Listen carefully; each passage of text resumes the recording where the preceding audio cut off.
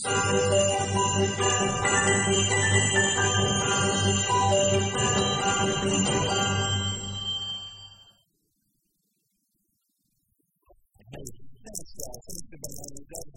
almost as good as a preschool. That's original music, guys. That is really awesome. Thank you. Appreciate that. All right. Well, welcome to our guests here today. Glad to have you, as always. Our folks joining us online. We hope you'll be able to go in person very soon. You are probably a Christian. You may not be. You may not even be sure. But today you're going to hear about the greatest person of all time. But throughout this series, we've been doing an online survey on Facebook to find out what is the greatest Christmas song, the greatest Christmas movie. This week we asked, what is the greatest Christmas TV special? By the way, my regular mic is not working today, so I'm going handheld with this. Hopefully you can hear this as well, though, with it. So I'm going to give you three choices. These were the top three, but the truth is there was one that ran away with it. It wasn't even close. We'll see if it works out that way here today as well. Here they are. The three would be the original Grinch Who Stole Christmas, Charlie Brown Christmas, and Rudolph the Red-Nosed Reindeer. Which, by the way, when I was a kid, they were called specials because it was really something special to look forward to. You only got to see it one time a year. Today, everything's on demand. You can see it anytime you want to, but if you missed it, you had to wait a whole other year for it to come back again, right? So let me give you those three, and you're going to vote this time. Here we go. How many are voting for the original Grinch Who Stole Christmas? All right. How about Charlie Brown Christmas? All right. And Rudolph the Red-Nosed Reindeer. Okay, well, that's a little bit closer in here, but online it was not even close. Charlie Brown Christmas all the way was by far. And I agree. I think that is too, not only because it has the greatest relaxing jazz music ever made. The soundtrack is incredible. I listen to it every year. But it's the only one that mentions Jesus, which is probably why it won in here, right? It was a rare thing. It was a controversial thing back then, even, to make Christmas about Jesus.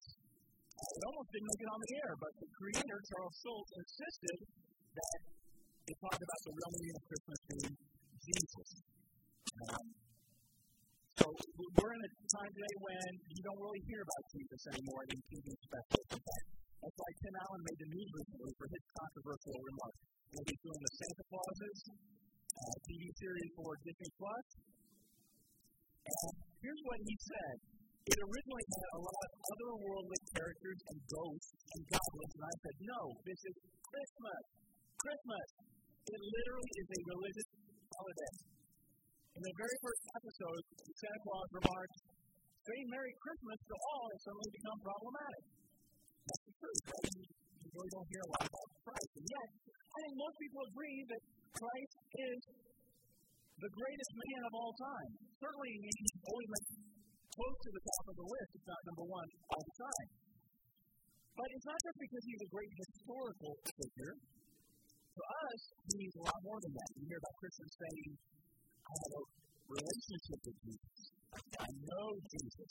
I talk to Jesus. I invited Jesus into my heart. And you might think, well, how is that possible? Somebody who lived 2,000 years ago, and they're no longer around. Well, we believe he still is. There are others who say, well, look, if Jesus were only here today, and I could actually see him and hear him, then I believe. I'm not so sure that's true, because back then, a lot of people heard him and saw him and still didn't believe. In fact, some of them crucified him. So only a privileged few ever got to actually see and hear Jesus. But there are multitudes that know, love, and serve Jesus because we believe he's still here, that he's alive, he died, and he rose from the dead.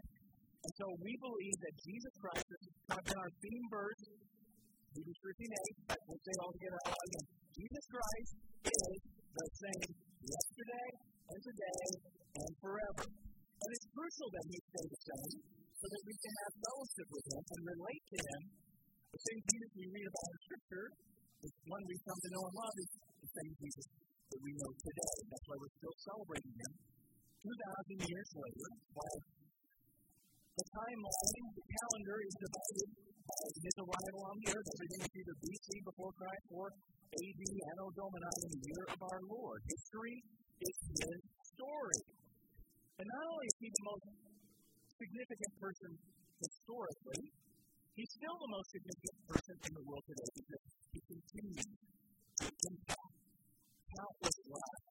If he had never come, the world would be very different, life would be very different, I would be very different.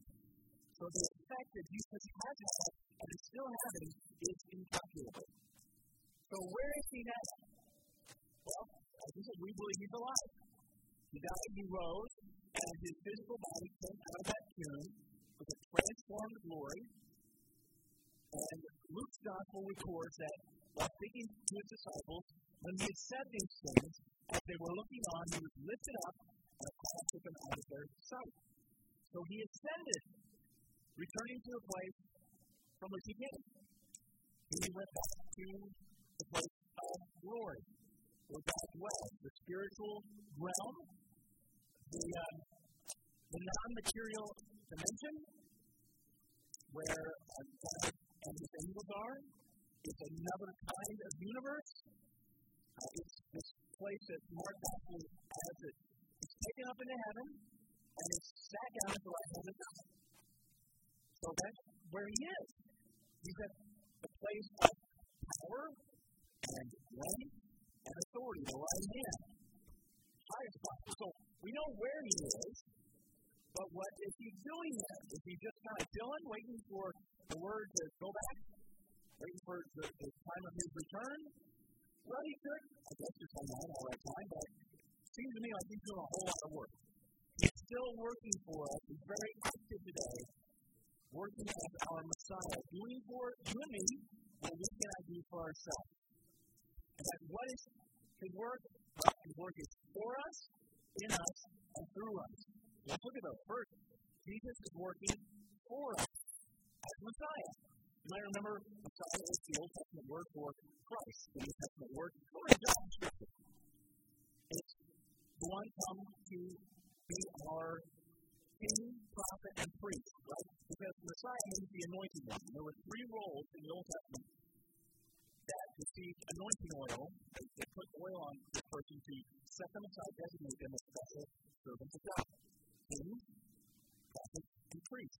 And Jesus came to be the ultimate anointed one, the only one to fulfill all three of those roles simultaneously and perfectly. He's the only one who could. So he's working as king. He's king of kings. He's Lord of lords. He's ruling and reigning over infinity and beyond. All authority in heaven and on earth has been given to him. He upholds the creation. He continues to manage it and to keep it going. And that's all right in Colossians 1:17. He's before all things. And in him all things hold together. He's keeping it all together for us. And Paul also notes that God the Father, who is the Son, raised him from the dead, seated him at his right hand in the heavenly places, far above all ruler and authority and power and dominion, and above every name that is named, not only in this age, but also in the one to come. And he put all things under his feet. So he's sharing the throne with his Father. He is omniscient, omnipotent, omnipresent. He's everywhere and knows everything and has all power. He's also reigning and ruling over us as his church, those who bow the knee to their king. Ephesians go on, it says, he put all things under his feet, under Christ's feet, gave him as head over all things to the church, which is his body, the fullness of him who fills all in all. So Jesus is the head of the church, of all time, of all believers. And so that he's not just Lord of the church here on earth, but he's Lord of the church in heaven, right? Because there are a lot of Christians who have already gone to heaven. And Paul said to be absent from the body is to be present with the Lord. So they're already with him, more alive than ever. Now, what we call that is the church triumphant. The church in heaven, church triumphant. Church on earth, church militant. Why? Because those in heaven have already triumphed. They've already been victorious, they've endured, they've overcome. We on earth, we're still militant because we're still fighting on. We're still struggling and We are deep in spiritual warfare, and we're suffering opposition and oppression. But this has been going on for 2,000 years. And so there are a lot of Christians who think of the idea of the tribulation and the millennium as being this future thing.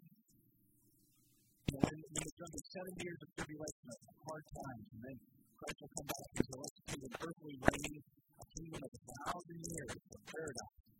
But there are others who, like myself, believe, no, that's not future. That's going on right now. That's current reality. We're already experiencing the tribulation right now. A 7-year time. In other words, it seems short. It's only temporary compared to what's to come. That's what Paul is getting at when he writes in 2 Corinthians 4. For this light momentary affliction is preparing us for an eternal place of glory beyond all comparison. And the church triumphant is experiencing that. They are in the millennial kingdom right now, but Jesus is ruling over from heaven until he returns.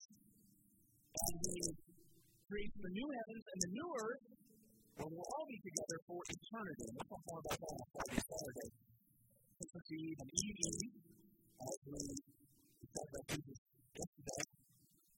Today, I can do that Jesus forever. So today, Jesus is ruling and reigning over his church as king.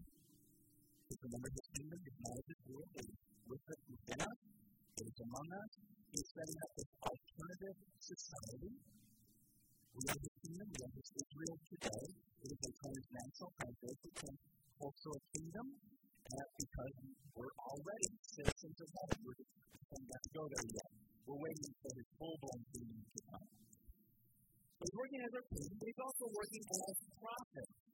And we don't have Jesus on earth to speak to us face to face, but he left us his word. We have the scriptures, which is just the same thing as Jesus speaking to us today. So we still hear him through his inspired apostles and prophets.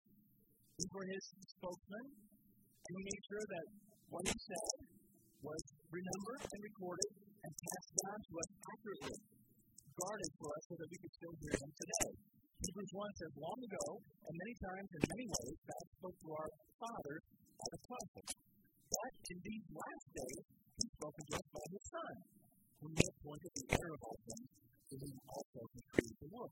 So Jesus is the final word. And that's why we can say the entire New Testament is really the word of Christ.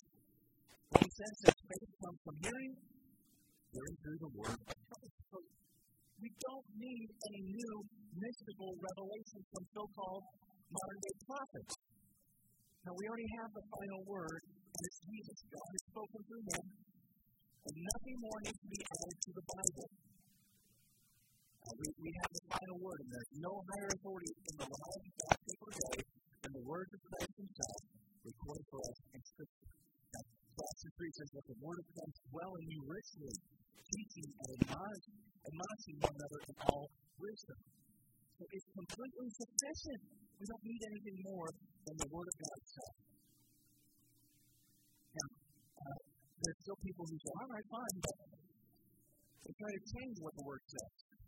Because they really don't like it. They try to make it say what they want it to say, to make it more palatable to modern ears, to read back into it their own opinions, their own speculations, their own revisions. And so they change the Word of God to agree with 21st century morality and philosophy.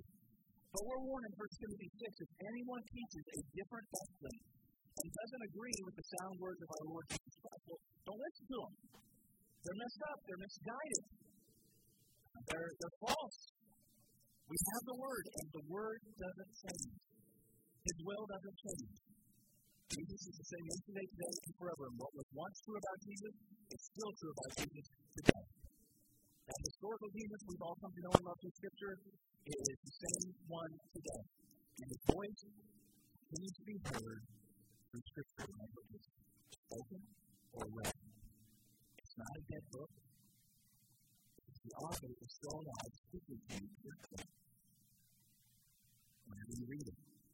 Hebrews 4 says, for the word of God is living, is active, it's sharper than any two-edged sword, piercing to the division of soul and spirit, joints and marrow, and discerning the thoughts and intentions of the heart. So whenever you read through the Bible, it's God speaking directly to you, into your life. That's why you can read it over and over all throughout your life. See, you don't just read the Bible one time and say, well, and it's done, read through it all. Because it's living. So every time you read through it, it's still God speaking to you in a personal way, applying it to your new stage and season of life. So, He's working as our king, working as our prophet. He's also working as our priest. Old Testament priests, what they do? Well, they were mediators between God and men. They represented the people to God. They represented God to the people. And so they were able to intercede on behalf of the people so they could have access to God. And Jesus became our great high priest, the only real mediator between God and man. Why? Because only He is fully God and fully man. So only He can fully represent us to God and fully represent God to us. In fact, Hebrews chapter 4 says this. Since then we have a great high priest who has passed through the heavens, Jesus the Son of God. Let's hold fast our confession. For we do not have a high priest who is unable to sympathize with our weaknesses, but one who in every respect has been tempted as we are, yet without sin. So what does He do for us, the high priest? He helps us deal with our struggles and temptations.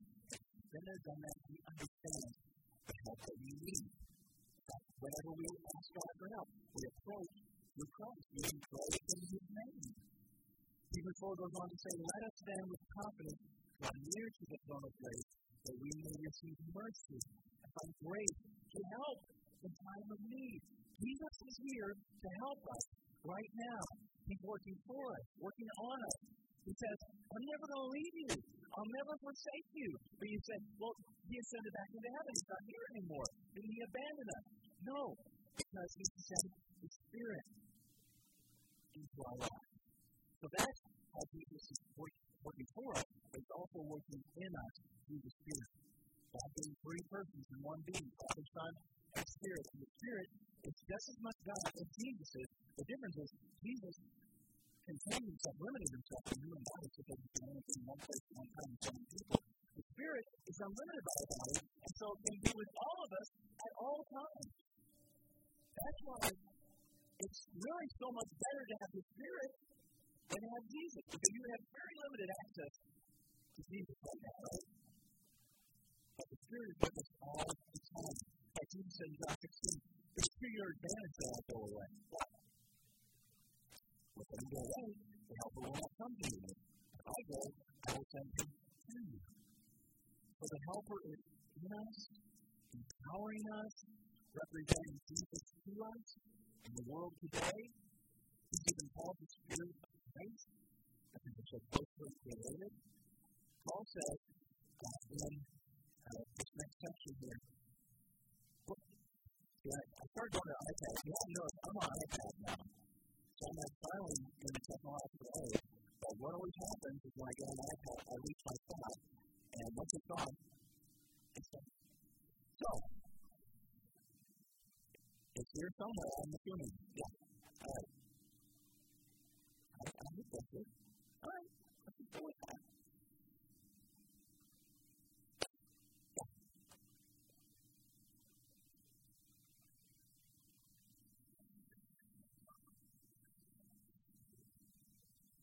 Yeah, that's good. All right.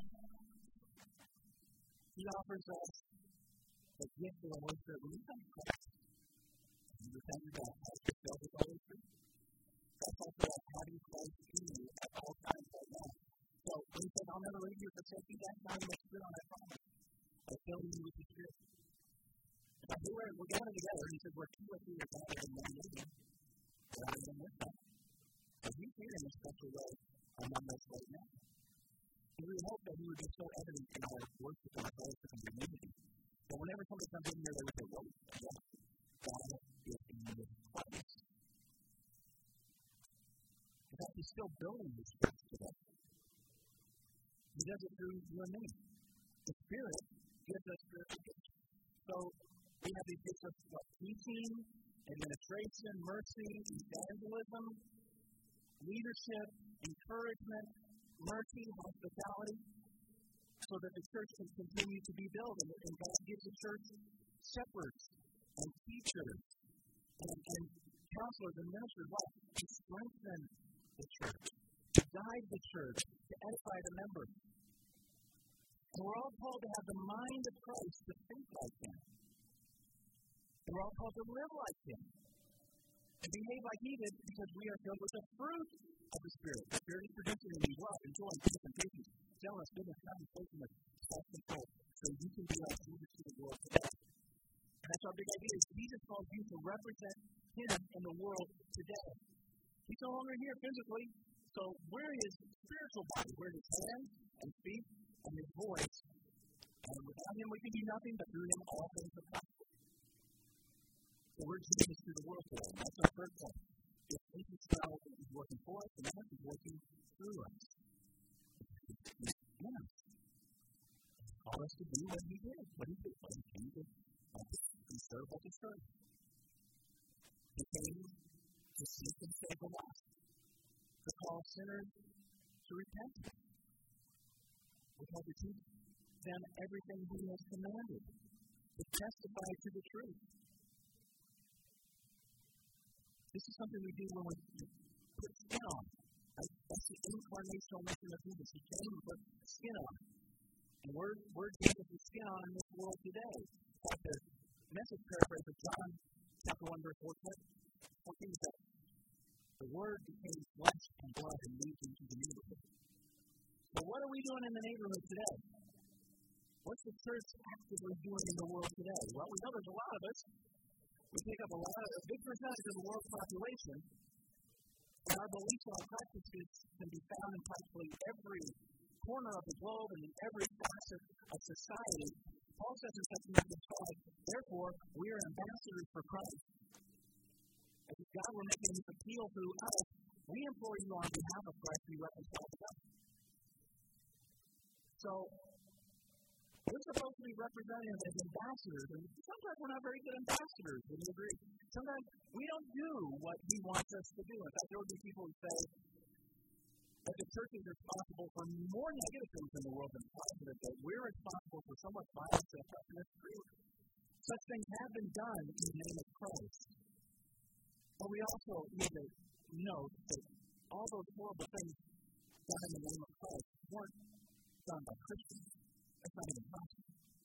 These are phony Christians that they're promoting hatred and violence. That's it. But we will have to say that we're kind of messed up, dysfunctional people who don't act like Jesus all the time. These days it feels like society is affecting us more than we are affecting society, because we're not living like Jesus very well. I'm talking about people who really do love Jesus, hold to a biblical worldview, are serious about their faith. Not just claiming to be a Christian, but really living it out. They're being Jesus to the world today. I hope that will include all of us. That we're representing Him well. And when that happens, there's nothing else like it. When the church is working the way it should be, it's incredible. Because we're doing what Jesus did. And I think the church is still doing that today, even though it's not always easy to see. Jesus brought hope and healing. He cared for the poor, for the outcast, for the neglected. Comfort for those who mourn. Healing for those who hurt. Such Christian values of compassion and charity and respect for human life have shaped our civilization. It's Christians who are typically at the forefront of help for those in natural disaster, the conflicts that are going on in the world. Christians are there helping, offering mercy to those who are broken. And these are force for good, for bringing healing. And it's Christians who have been very responsible for a multitude of hospitals, mental health facilities, care for the aged. Christianity played a big role in education through the ages, preserving and disseminating knowledge in the time of the Dark Ages, promoting literacy, so that people could read the Bible for themselves. Very important. Christian colleges continue to have a significant role in higher education. It's acted as the conscience of the community, promoting justice and dignity for every human life, because we believe that everyone is made in the image of God and needs love and dies for everyone. So, Christians have been at the forefront of the abolition movement, the slave trade and slavery, the advance of human and civil rights, the advancement of global charities and better treatment, better care for orphans, for the mentally challenged, for prisoners, for advocating for rights for workers and women, and it's certainly driving the pro-life movement to protect the unborn. Christianity has helped shape Western culture through the arts and music and literature. Some of the greatest compositions and books and plays and paintings and sculptures and architecture are found having Christian themes. It's played a significant role in the shaping of democracies in the world. You can see it in America's founding documents, which have shaped all other democracies in the world. Promoting the idea of God-given rights to be able to work, to be able to own property, to produce and buy and sell goods. It's lifted countless people out of poverty. And in a world often filled with so much hatred and violence, the message of Christ has brought healing and been a powerful force for good. Jesus went everywhere, preaching and teaching the good news. And Christians today continue on in that missionary effort to bring good news to the world. Where Christianity started, it has all but disappeared. In the Middle East, Northern Africa, it's been driven out. It's been persecuted so severely that the few remaining Christians there live every day in constant danger. Where it has been most dominant for centuries has been in Europe and in North America. But in more recent times, Christianity has found its fire, dying in Europe, dissipating in Canada, receding in the United States. But at the same time, growing in so many other parts of the world, flourishing in Latin and South America, Asia, and Africa, impacting most cultures. In fact, it's been going further around the globe to the east, to China, to India, the most popular regions on earth, for people in those two countries and for the rest of the world combined. And while it's still very dangerous there, and the church often has to go underground there, that's where Christianity is growing. And even though there are these regional religions that persecute and all these government restrictions, I don't think it will be much longer until the East will be where Christianity is established. God's kingdom cannot be stopped. Jesus is Lord of all. And He calls us to represent Him in the world today. That message is still upsetting people, still throwing the world into turmoil, because Jesus is Savior, but He's also Messiah, His King. He leads His spiritual kingdom that is in conflict with the world's values, and you have to make a choice. Whose kingdom am I going to be in? As He continues to challenge the social order, you have to decide, which side am I on? This message continues to transform people's lives forever. And if you're ready to make that decision today, it will be the greatest decision of all time in your life. Yes, I want to follow Jesus. I want to return myself. I want to be baptized in His blood. Forgive me. Filled with His Spirit. Living for Him from now on. So guys, this isn't just about adopting a new lifestyle. It isn't just about a philosophy or a religion. This is about being connected to the risen, living, ascended Lord. It's about knowing Him, loving Him, serving Him, and following Him. If you're ready to do that today, if you're ready to text us, email us, or come up to the front, if you're on site, talk to somebody waiting for you to help you make your next step. If the baptize you right here today, come to God. And you will receive the same promises you read about in the New Testament. It's the same yesterday, today, and forever. His love is constant. His wisdom and righteousness and power are unchanging. He is not abandoned. He's with us right now. As long as our trust is in Him, we know that He has saved us, He is saving us, and He will save us. I told the Apostle Paul, in Philippians chapter 1, I'm sure of this, that He who began a good work in you will bring it to completion at the day of Jesus Christ. I hope you're going to be with the Christmas Eve or evening, and you can reach out and invite some friends, family, co-workers, classmates, neighbors, because they may not even know that they need what you have. And it doesn't cross their mind to walk into church or to go looking for a church. But they need the love and the truth and joy and the peace that you experience with them. And you're the one that's going to represent Jesus to them, to your world, to your network of relationships. So I hope you take some invite calls this week. Just put them out there. Send them a note, send them a text or a call. Hey, I would love to have you come and be part of Christmas service at South One. It's going to be a meaningful and a great way to start your Sabbath. If you're going to have Friday night, if you're going to have two services on Saturday, no Christmas Sunday service, that's okay. In your old church, the Lord's Day, the first day we started Saturday evening. So we're good to go next week, all right? Pray for those people by meeting and be a place to stay them. We're going to go into a time of prayer for communion that night. So if you're a Christ follower, you're welcome to share in the communion. If you're not, it's just a good quiet time to reflect and pray. But this helps us focus on why Jesus came into the world. The bread and the cup remind us of His body and blood sacrificed for us on the cross. So yes, it is a remembrance, a reflection on what He did in the past, yesterday, that we were saved. But it's also a present examination of ourselves today. Where do I stand with the Lord? Again, they look forward to the future.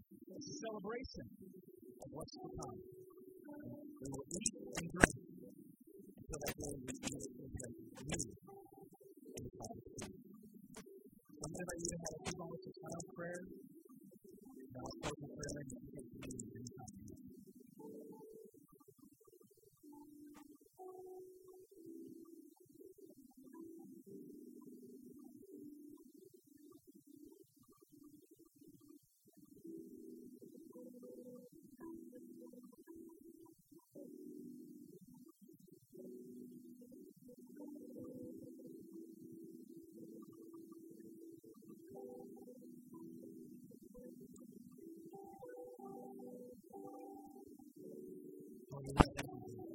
Concerning Jesus, we bow our knees in reverence, and we thank you for interceding for us as our great high priest. Thank you for speaking to us today about the effect of your word. Help us to keep getting to know you better in Scripture and to love you better, to obedience, and to serve you better, to bless others. Help us to represent you well in this world and to God. We're filled with your Spirit. Keep filling us every day, empowering us, using us in your work. Help us to be so effective at living for Jesus and like Jesus, sharing the message of Jesus, that people would want to know you. And just